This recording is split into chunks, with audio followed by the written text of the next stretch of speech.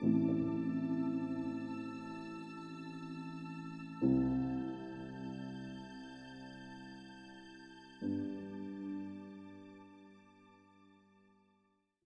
welcome everyone. For those of you here in person at Clark Street, thank you for being with us. And for those watching online, great to have you here with us. My name's Joe Crummey, and I'm going to be speaking today from the New Testament book of Acts. So if you have your Bibles with you, you can turn to Acts chapter 4, and we're going to read the end of Acts 4 and into Acts chapter 5. But first, here's a question for you. And for those of you who are on our live stream page, I asked this yesterday, so you can think about it right now. Here's a question for you. What image or picture or word would you use to describe God? So you can think about that one for a moment. If I had said to you, you have to pick one image, one picture, one word to describe God, which word, picture, image would you use? I recognize it's a very unfair question, isn't it? How can you just use one word? And some of you who replied, you used more than one word. You cheated a little bit, and our good friend Passionate even wrote a couple of answers. So give him credit for his effort on that. So here's what some people wrote. So I'll just read out some of the ones that people wrote and see if maybe your word, phrase, or picture is in there, or maybe you have others to add to it. But here's what some things that people wrote in no specific order. Consuming fire, redeemer, creator, artist, Abba, daddy, loving father, sustainer, friend, comforter, father, shepherd, shield, and fountain of life. Those are some good phrases, pictures, images. Now, I found it interesting. I was wondering if anyone was going to put this one down. And maybe you can raise your hand if you're here or online. You can let us know. Did anyone think of the word judge as one of your images, pictures for God? Did anyone think of judge? Anyone here in person? I had one at the early service who said that. Well, I'm going to come back to that in a moment. But first, let's read Acts 4:32 to chapter 5, verse 16. And I know we've covered some of this, but I just want to set the context for what we're going to take a look at this morning. So you can read along. I think the words will be up here on the screen as well. So we pick it up and we read this. It says, all the believers were one in heart and mind, so all the followers of Jesus. No one claimed that any of their possessions was their own, but they shared everything they had.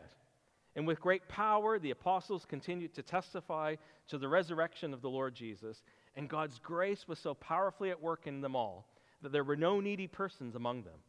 For from time to time, those who owned land or houses sold them, brought the money from the sales, and put it at the apostles' feet, and it was distributed to anyone who had need. Joseph, a Levite from Cyprus, whom the apostles called Barnabas, which means son of encouragement, sold a field he owned and brought the money and put it at the apostles' feet. Now a man named Ananias, together with his wife Sapphira, also sold a piece of property. And with his wife's full knowledge, he kept back part of the money for himself, but brought the rest and put it at the apostles' feet. Then Peter said, Ananias, how is it that Satan has so filled your heart that you have lied to the Holy Spirit and have kept for yourself some of the money you received for the land? Didn't it belong to you before it was sold? And after it was sold, wasn't the money at your disposal? What made you think of doing such a thing? You have not lied just to human beings, but to God. And when Ananias heard this, he fell down and died. And great fear seized all who had heard what had happened. Then some young men came forward, wrapped up his body, and carried him out and buried him. And about 3 hours later, his wife came in, not knowing what had happened. Peter asked her, tell me, is this the price you and Ananias got for the land? Yes, she said, that is the price. Peter said to her, how could you conspire to test the Spirit of the Lord? Listen, the feet of the men who buried your husband are at the door, and they will carry you out also. And at that moment, she fell down at his feet and died. Then young men came in, and finding her dead, carried her out and buried her beside her husband. Great fear seized the whole church and all who heard about these events. And the apostles performed many signs and wonders among the people. And all the believers used to meet together in Solomon's colonnade. No one else dared join them, even though they were highly regarded by the people. Nevertheless, more and more men and women believed in the Lord and were added to their number. As a result, people brought the sick into the streets and laid them on beds and mats so that at least Peter's shadow might fall on some of them as he passed by. Crowds gathered also from the towns around Jerusalem, bringing their sick and those tormented by impure spirits, and all of them were healed. Whew! Wow. What a passage to read. And what stands out to me is this: the reality of God in the life of God's people. Here we have believers in Jesus, and just a quick review, God came in the flesh in Jesus. Jesus died on the cross.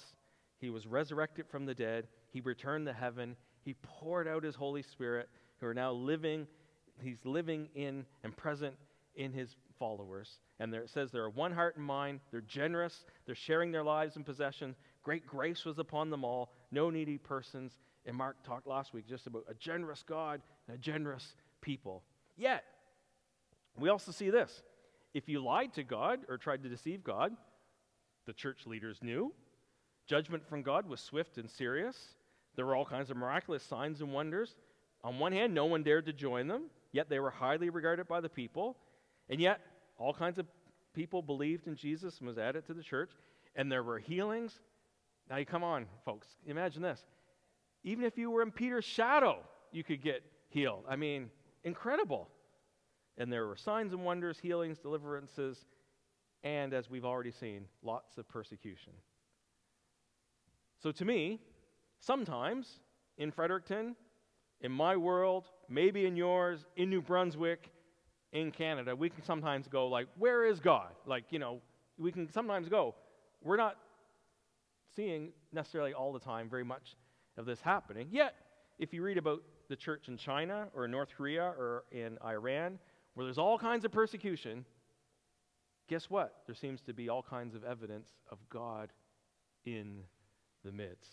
And there's an increased reality of God being with his people and in the world. And what I love so much about the Bible, and Luke here, inspired by the Holy Spirit, is so honest. As a writer and historian, we get the whole picture. Because I don't know about you, but I kind of like reading about God's power and about people being healed and signs and wonders. And can you imagine, like, you're just walking by, and if someone gets in your shadow, they get healed? I mean, come on, that's pretty exciting. But I'll be honest, I'm not so sure always what to do with this story about Ananias and Sapphira. It's a bit uncomfortable, if I'm honest. So I ask you, how do you feel just reading that passage? To be honest, I'm a bit like, are we allowed to even read this in front of kids? Like this is more like, this is beyond PG-13. I think this is M for mature or R for restricted. And I feel a bit confused, maybe offended, maybe scared, maybe angry. Sometimes I'm just like, let's just skip it and move on. So it was very tempting. We're doing a series on Acts. It's very tempting just to go end of Acts 4, and we'll pick it up at verse 14 of Acts 5. But Luke and the Holy Spirit have recorded us this passage for us to understand more about God, to understand more about us as humans, about sin, and there's some things I think we can learn some very valuable lessons from. So let's take a look this morning, and let's see what we can learn and what we believe God wants to say and reveal to us. First thing, and we've got some headlines for us. Number one thing that stands out is the awe of God. That there's an awe of God. And Mark just shared that even in our worship just a few minutes ago about God wanting to remind us about who God is. And sometimes I think we're honest with ourselves, we can kind of lose an awe of God. We can be a bit sloppy with God. And we can lose that God is the Lord God Almighty, who was and is to come. That God is the great I am. That God is so other than us. That God's set apart, creator, maker, author, sustainer. He is an all-consuming fire. He's righteous and true, light. He's the Ancient of Days, King of Kings, Lord of Lords. And God is love altogether. And I've said this quote many times before from Terry Virgo, but hits me every time. Terry said this: we as humans are a lot like God because we are made in his image, but God is nothing like us. There's an otherness to God. So let me just quickly go through just some passages from the Bible, because I think what I interpreted Mark was kind of saying earlier is that, you know what, sometimes we're so much in the world, and everything we see, social media, Netflix, and everything we can lose what God really is like. So let me just take a look at some passages that just focus on the awe of God, the holiness of God, the glory of God. So let's just, a quick trip, and I'm just going to pick out some different ones from the Bible. Does anyone remember Moses in the burning bush? Does anyone remember Moses, the burning bush? Thank you. I see some hands. Moses, this bush is burning, but yet it's not being consumed. And Moses said, I'm going to go over and take a closer look. And what happens? God speaks to him from the bush and says, Moses, you're on holy ground. Take your sandals off. And it says this, Moses hid his face because he was afraid to look at God. And then Moses gets to know God more, and we see in Exodus 19 and 24 that the glory of God comes down on a mountain, and it says, the glory of the Lord looked like a consuming fire. And everybody else said, we're not getting any closer. Moses, you go. And yet Moses, amazingly, went up the mountain with God. Whew! We read about Solomon and the temple. So Solomon built this temple for God's presence. Like, God's got nowhere to dwell. And God's saying, well, I create the heavens and the earth. I'm just not going to, but I will presence myself with my people. And we read this in 1 Kings 8. They consecrated, they dedicated the temple, and it says that God came. And we read this. And when the priests withdrew from the holy place, the cloud filled the temple of the Lord. And the priests could not perform their service because of the cloud, for the glory of the Lord filled his temple. Whew! Can you imagine what that'd be like? Sorry, folks, we got to clear out of Clark Street because God showed up in his presence, and we just couldn't handle it. So we got to get out. That's what it would be kind of like. And we read about Isaiah. So we have an Isaiah in our church. Isaiah, if you're watching at home. Chapter 6, Isaiah met God. And we read this. Isaiah said, I saw the Lord seated on a throne, high and exalted. Holy, holy, holy is the Lord God Almighty. The whole earth is full of his glory. And this is what Isaiah said as he encountered God. Does anyone know what Isaiah said? He said, woe is me. I cried, I am ruined, for I am a man of unclean lips, and I live among a people of unclean lips. He just face down. And an angel took a coal and touched his lips. It's so fascinating, Old Testament. Listen to this language. Does this sound familiar in New Testament? A coal touched his lips, and guilt was taken away, and sin is atoned for. And he could stay in God's presence.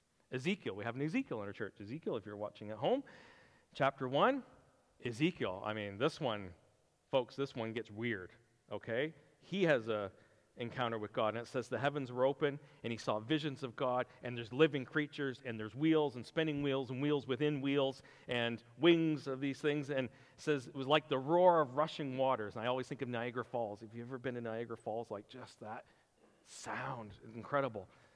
The sound, the roar of rushing waters. And there was a throne and a figure like a man, and there was the appearance of the likeness of the glory of the Lord. And when I saw it, guess what happened? I fell face down, and I heard the voice of one speaking. Fast forward to Daniel. Daniel's got all kinds of visions and things happening. So if you want to get some pictures of God and images of God in there, whew, I didn't know where to start. I'm just taking one. Chapter 7. Daniel has a vision, and he says this, and there before me was one like a son of man, coming with the clouds of heaven. And he approached the Ancient of Days and was led into his presence. And he was given authority, glory, and sovereign power. And all peoples and nations and people of every language worshipped him. His dominion is an everlasting dominion that will not pass away, and his kingdom is one that will never be destroyed. Woo! Powerful. And then we fast forward, and Jesus comes. And in Matthew 17, Jesus takes 3 of his disciples up a mountain, and something miraculous takes place. And the Bible says that Jesus is transfigured, that his face shone like the sun, and his clothes became as white as the light. And God speaks. And guess what the 3 disciples did? They fell face down to the ground, terrified. And this is so powerful. And it says this, Jesus touched them and said, don't be afraid. Whew, that one gets me every time. Whew. And we're going to see a couple more chapters in Acts chapter 7. Stephen, who was the first martyr, he was killed for being a Christian. As he was being killed, we read this in chapter 7. Stephen, full of the Holy Spirit, looked up to heaven and saw the glory of God and Jesus standing at the right hand of God. And Hazel, I was thinking that earlier as you were just singing that powerful, we lift our eyes. Where does our help come from? Here's Stephen being killed, and where is he lifting his eyes? And he sees the glory of the Lord, and he sees Jesus at the right hand of the Father. In Hebrews chapter 12, the author of Hebrews writes this, looking at some of the passages we read from the Old Testament about God consuming fire, mountain, but yet now God's presence is with his people in the church. And the author of Hebrews writes this at the end of chapter 12. Since we are receiving a kingdom that cannot be shaken, let us be thankful and so worship God acceptably with reverence and awe, for our God is a consuming fire. And the last book of the Bible, Revelation, John has a vision and he encounters Jesus. And we read this in Revelation chapter 1. John sees someone like a son of man, referencing what we just read from the book of Daniel. And what happened? And I fell at his feet as though dead. And what did he do? And he touched me and he said, do not be afraid. I am the first and the last. I am the living one. It was Jesus himself. Folks, I'm hoping that you're seeing a bit of a pattern being established here in the Bible. That as we come back to the Bible and we read about these encounters of God revealing himself to people and to individuals, that we realize that there's an awe that comes with God, that there's God's holiness, his otherness, that God's set apart, that the glory of the Lord is revealed, that we realize all of a sudden God is God and we're not. And the pattern of falling face down and just saying, God, I'm not worthy. I'm unclean compared to you. Folks, that's what I want to try to help understand in this passage in Acts, that is the God. That's the context. And we see, secondly, we see the seriousness of sin. As we are aware of God's holiness and God's glory, we realize that, hey, even though humanity is made in God's image, and the Bible says in Genesis 1 and 2 that God made male and female in his image, both equal, and it was very good. But we read this in chapter 3 that Adam and Eve sinned, and they rebelled against God, and they disobeyed God, and they ignored God's word. And there were consequences to disobeying God. And it says this, all the good became tainted, and all of a sudden was diseased. Truth became lies. Health became cancer. Light became dark. Love became hate. Security became fear. Wholeness became shame. And the Bible sums it up in Romans 3:23 that all have sinned and fall short of the glory of God. And Peter states that Ananias and Sapphira lied to the Holy Spirit. Therefore, their sin was primarily against God. It wasn't that they kept money back. Peter's saying the money was yours. It's they misrepresent it to God. And folks, this morning we just got to be reminded God is all-knowing. And I think we kind of know that in a general sense. Yeah, God knows everything. But folks, God knows us. God knows you and me. God knows our hearts. God knows our minds. He knows our thoughts. He knows our desires. He knows the motives behind our actions and our words. And one of the lessons we can learn today is let's not try and fool God. Folks, we're a fool if we think we can fool or trick or deceive God. Instead, let us walk humbly before our God, as the Bible says, with a clear conscience, walking in the light, transparent, honest before God and one another. Because we see this, God does not like hypocrisy. Jesus, if you look through Matthew, Mark, Luke, and John, through the Gospels, Jesus spent a lot of time revealing the hypocrisy of the religious leaders. And I find it interesting. He wasn't talking about people out there in the world. He was revealing the religious people were hypocrites. And what do we mean by that? Hypocrisy, the definition is this: the practice of claiming to have moral standards or beliefs to which One's own behavior does not conform. Therefore, pretending or there's a pretense. So the Pharisees were putting judgment on everyone out there, yet were not believing or following through on their own things and their own beliefs in their own heart. And Jesus, came against that big time. And folks, if we're honest with one another, I think sometimes we pretend. We put up an image or a mask.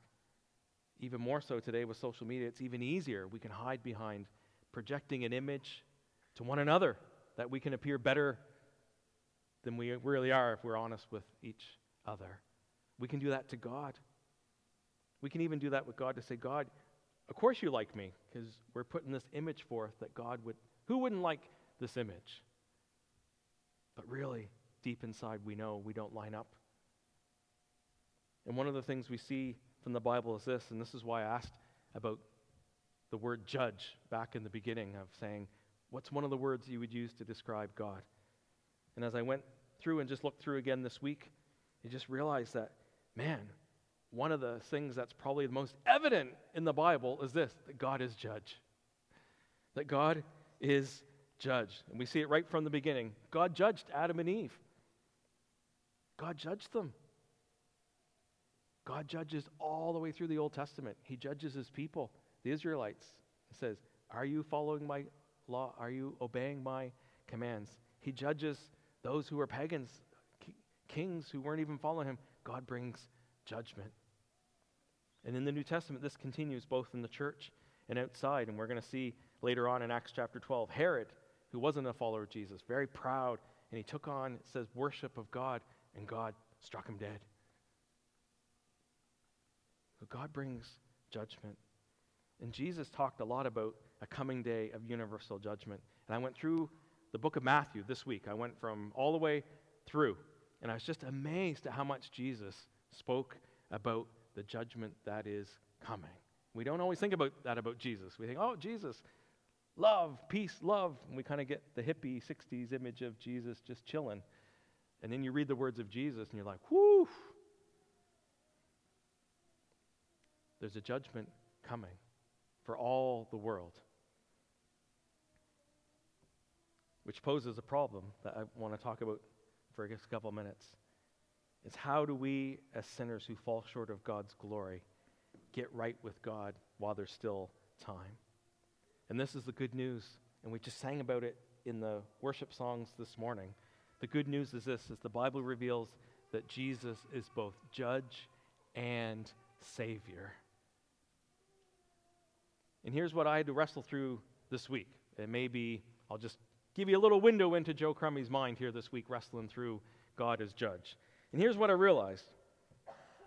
That depending upon why you're coming before God as judge determines whether or not this is a good thing or a bad thing. And this is what I realized. If you've been wronged in this life and people have done terrible things to you, you're glad that there's a judge. So here on planet Earth in Fredericton, every day you read about in the courts, if somebody's stolen something from you, if someone lied to you, if someone's done terrible things, you're glad there's a judge because what do we want? We want justice. It's not fair. These things happen and there has to be justice. Someone has to be held account. Someone needs to pay for this wrongdoing, whether it's a fine, a penalty, prison time. And we're glad that there's a judicial system. We're glad there's judges. And we're glad that the judges are this. We're glad that the judges have authority. We're glad that judges identify what is good and right. We're glad that a judge is full of wisdom to discern the truth. We're glad that a judge has power to execute and fulfill a sentence. We're glad. And throughout the Bible, we see this, that we're glad that God is judge because all throughout the Bible, those who had been wronged, injustice, the poor, the marginalized, those who were wronged against, they cry out to God, don't they? We see that all throughout God's word. God, This is not fair. We cry out to you, God, hear us, Lord. See what we're going through, God. Act, intervene. God, do something. This is not fair. Act in our behalf. And we're glad that God's a judge, and we're glad that God hears, and we're glad that God can't be bribed, and we're glad that God is able to come and to deal with things either in this life or in the life to come. So we say, I'm glad God's a judge. But then we're not so glad when we know that we're the ones who have wronged others. And very quickly, the same people who maybe have wronged me that I want to go before a judge, when I wrong them, guess what I want? I don't want justice. What do I want? I want mercy. I want justice for those who do wrong out there, but when I do wrong, I want mercy. And we can be fearful of God as judge regarding our own lives. And the good news is this, that Jesus is both judge and Savior. God is holy. Sin is so serious, even if we don't appreciate it. And we need a miracle. And the Bible says this, that God was both able to fulfill justice for those things that were done wrong and display mercy and forgiveness. And where do we see that come to fruition? When Jesus died on the cross. We just sang about it this morning, about being reconciled to God, about God redeeming. And what did God do? God sent Jesus. Folks, the problem was so serious, it took God to provide God to give a solution to the problem. And he sent his son Jesus, who lived a perfect life, who fulfilled the law and was innocent. And the Bible says he became our great substitute and the great sacrifice. He went to the cross. And when we say, where is justice? Jesus went to the cross. And the Bible says this, that he who knew no sin became sin for us. And he took all the penalty and all the wrongs in the wrath of God. Justice was served. Hallelujah. God was satisfied. And yet in this great exchange, when we call on Jesus to be our Lord and Savior, his righteousness, his right standing with God is given as a gift to us. He takes all of our guilt and shame and penalty and he gives it to Jesus. And he gives all the right standing and sonship and peace and joy and fellowship with God to us. And that's what it is to be a follower of Jesus. We become a new creation. We become sons of the living God. And we go from punishment to receiving an inheritance. Whew! That is good news. That's what we sing about every day. That God has made a way. This holy God that we fall down and say, God, we're not worthy. And he lifts our head and he places us in Christ and we can be a son of God. Folks, just let that reality just rest in that for a minute. It's good news. And the last point is this, the purity of the church, that the church is Jesus' bride. And I just find it interesting that this serious incident took place in the context of church and not out there in the world, because a lot of times you see in our religious culture, people get very angry about sin going on out there, and it's very much like, God, get the wicked, slain the wicked. And God's not doing that. What's God doing? He's taking care of in-house, in the church. The church belongs to God. This is God's family. And God's a protective and caring father. The church is the bride of Christ. Jesus is the husband. And Jesus paid for the church with his life. His blood purchased and ransomed people from death and sin and Satan to be his bride. And God cares and protects and guards and oversees and disciplines his flock. And a form and aspect of love is disciplining. And we read this, that this was a sin against God and the church. Because for the first time, Luke uses the word ecclesia, the called out ones. And Jesus understands, and God the Father understands, the Holy Spirit understands that falsehood and pretending and deception ruins friendship and fellowship. And God, at the beginning of his church, has rooted this deceit out publicly. And like a surgeon rooting out cancer before it can spread and contaminate the rest of a healthy body, Jesus is dealing with this cancer. J.I. Packer says this: God's love is a holy love. The God whom Jesus made known is not a God who is indifferent to moral standards and concerns, but a God who loves righteousness and hates iniquity, a God whose ideal for his children is that they should be perfect, even as your Father in heaven is perfect. Quoting Jesus in Matthew 5:48. Christ Central Church, my brothers and sisters in Christ, those watching online, today Jesus knows us. Jesus knows us as his flock, and Jesus is in a process of sanctifying and cleansing and transforming each one of us to be formed to the image of Christ. And it's a process. And God's concerned with his church, his family, his bride, and he's committed to changing us, as Paul said, from one degree of glory to another. And in 1 Corinthians 5 and in 1 Peter 3, we read Paul saying it, Peter says it, that God gets his house in order. Paul said this: what business is it of mine to judge those outside the church? He said, we're going to sort out things within the church. God will judge those outside. So folks, it's a wake-up call for us that we're in this together, that we're the body of Christ, that we're members of the same body, that one part of us affects the whole, for better or for worse. Now here's the thing I want us to understand. In church life, folks, it is messy, but here's the encouraging thing. We're saved, and salvation is a gift from God. It's grace. It's a gift. We can't earn it. We don't deserve it. God gives it. We receive it.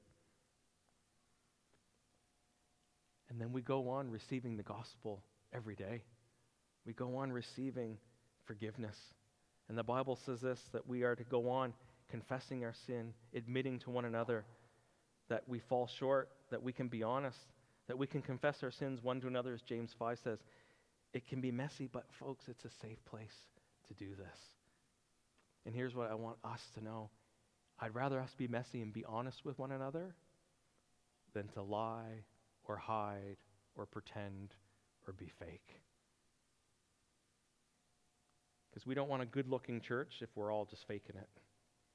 I'd rather have a messy church, but we're honest with God and with one another. That's what God wants. And he'll help us walk through and become more like Jesus. God's love is just and merciful. And in closing, this is all I have to say. As I read through Matthew this week, the book of Matthew, and maybe you can do that this week as something to do. You can read through the book of Matthew. And here's what I realized. And I wrote this in my journal this week, because in North America, in our Western context, we kind of have in politics kind of the conservative, liberal point of view, and even within Christianity, we kind of have a conservative kind of stream that just really rants and raves against all the sin and all the things going on in the world, and we kind of miss out on God's mercy and forgiveness. And this is what I wrote as I read through Matthew this week. Jesus is more merciful, is more forgiving, and more loving than any moral, religious, conservative fanatic can ever handle. As you go through it, I'm offended, because I'm just like, Jesus, you are so merciful, forgiving, kind, gracious, loving. It shakes me. And then we also have an extreme kind of liberal where God is love, and it doesn't really matter what you do. And I wrote this: if you read the words of Jesus, Jesus is more holy, more righteous, more pure than any liberal could ever handle. That's what I wrote this week. And in closing, we see in God just incredible holiness, justice, glory, awe. And we see such mercy, forgiveness, kindness. And in closing, I just want to speak really two groups of people. First, if you're here this morning, watching online, watching this message, if you do not consider yourself a Christian, Today's message is both really a warning and an invitation. And it's a reality that God is real, God is holy, God is loving, God is merciful, God is just. And the Bible says this: we will all appear before God to give an account of our lives in our words and in our actions, but also, what did we do with God's Son, Jesus? We're all going to stand before the judgment seat, and God's going to say, give an account of your life, and what did you do with my Son, Jesus? And if we, I think, are honest with ourselves, we all know that we're not fit to face him. So what do? Well, really, we have two options. The Bible says that we can call on the coming judge to be our present day Savior. There's good news. And if we choose to run from God now, the Bible says this: we're going to meet God as judge later without any hope. But if we seek Jesus now, the Bible says if we seek him, we will find him. And this is the amazing thing that we as Christians have discovered. That as we put our hope and faith in Jesus Christ, we discover that actually looking forward to that future meeting with God actually brings joy. That we're knowing that there is now in Christ no condemnation to those who are found, who are in Christ Jesus. We know that all the terrible things that are going on in the world are someday going to end, and justice will be served.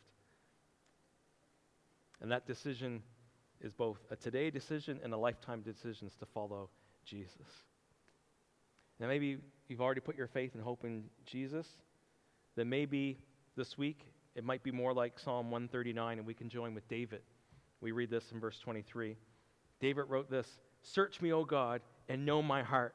Test me and know my anxious thoughts. See if there is any offensive way in me, and lead me in the way everlasting."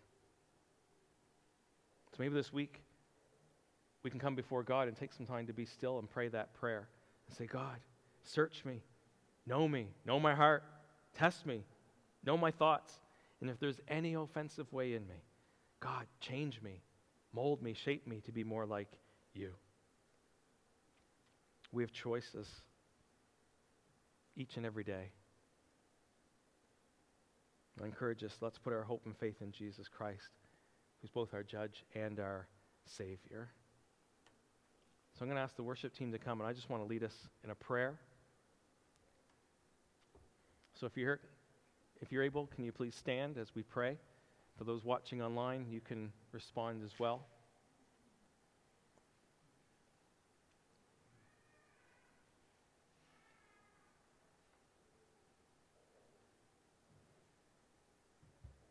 So you join with me. I'm just going to pray. And I just want to pray, and maybe anyone here this morning, anyone watching online, maybe you've never put your hope and faith in Jesus, both as judge and Savior. And I just encourage you, even now, you can just call upon the name of Jesus. You can call upon the name of Jesus. The Bible says that as we call upon the name of Jesus, we can be saved. We can put our hope and faith as our Savior. And if you're a Christian here this morning, okay, you join with me and just say, God, search me and know me. God, continue to change me, mold me, shape me, transform me to be like your Son, Jesus. So let's pray. Father in heaven, we thank you that you're real. We thank you that you're holy, that there's no one like you. And we thank you that as you've revealed yourself to us, God, we're grateful, Lord, that you're in charge, that you're in control, that you're judge of all things. And we thank you this morning that you've given away through your Son, Jesus Christ, for us to be forgiven, for us to be made whole and restored, to become your sons. And Lord, I just pray even now, Holy Spirit, would you just come and bring conviction? Would you come and reveal? And would you save this morning as people call upon your great name, Jesus? And if you've prayed that prayer this morning, would you come talk to us, our church, maybe you have friends who are Christians, tell someone, because it's the decision, but Jesus wants you to become a follower of him every day. We can help you with that. For those of us who are Christians here, God, we just say again, today, Lord, this week, come and search us, know us. Lord, God, if there's any offensive way in us, Lord, please help us to change, Lord. Will in us, Lord, to act according to your good purpose, Lord, we pray. In Jesus' name, amen. Amen. All right, well, Grace and the team are going to lead us in a song really as a prayer and a declaration of these things. And so I just encourage you as we speak these words for us to know the truth of what God has done for us in Christ. Thank you.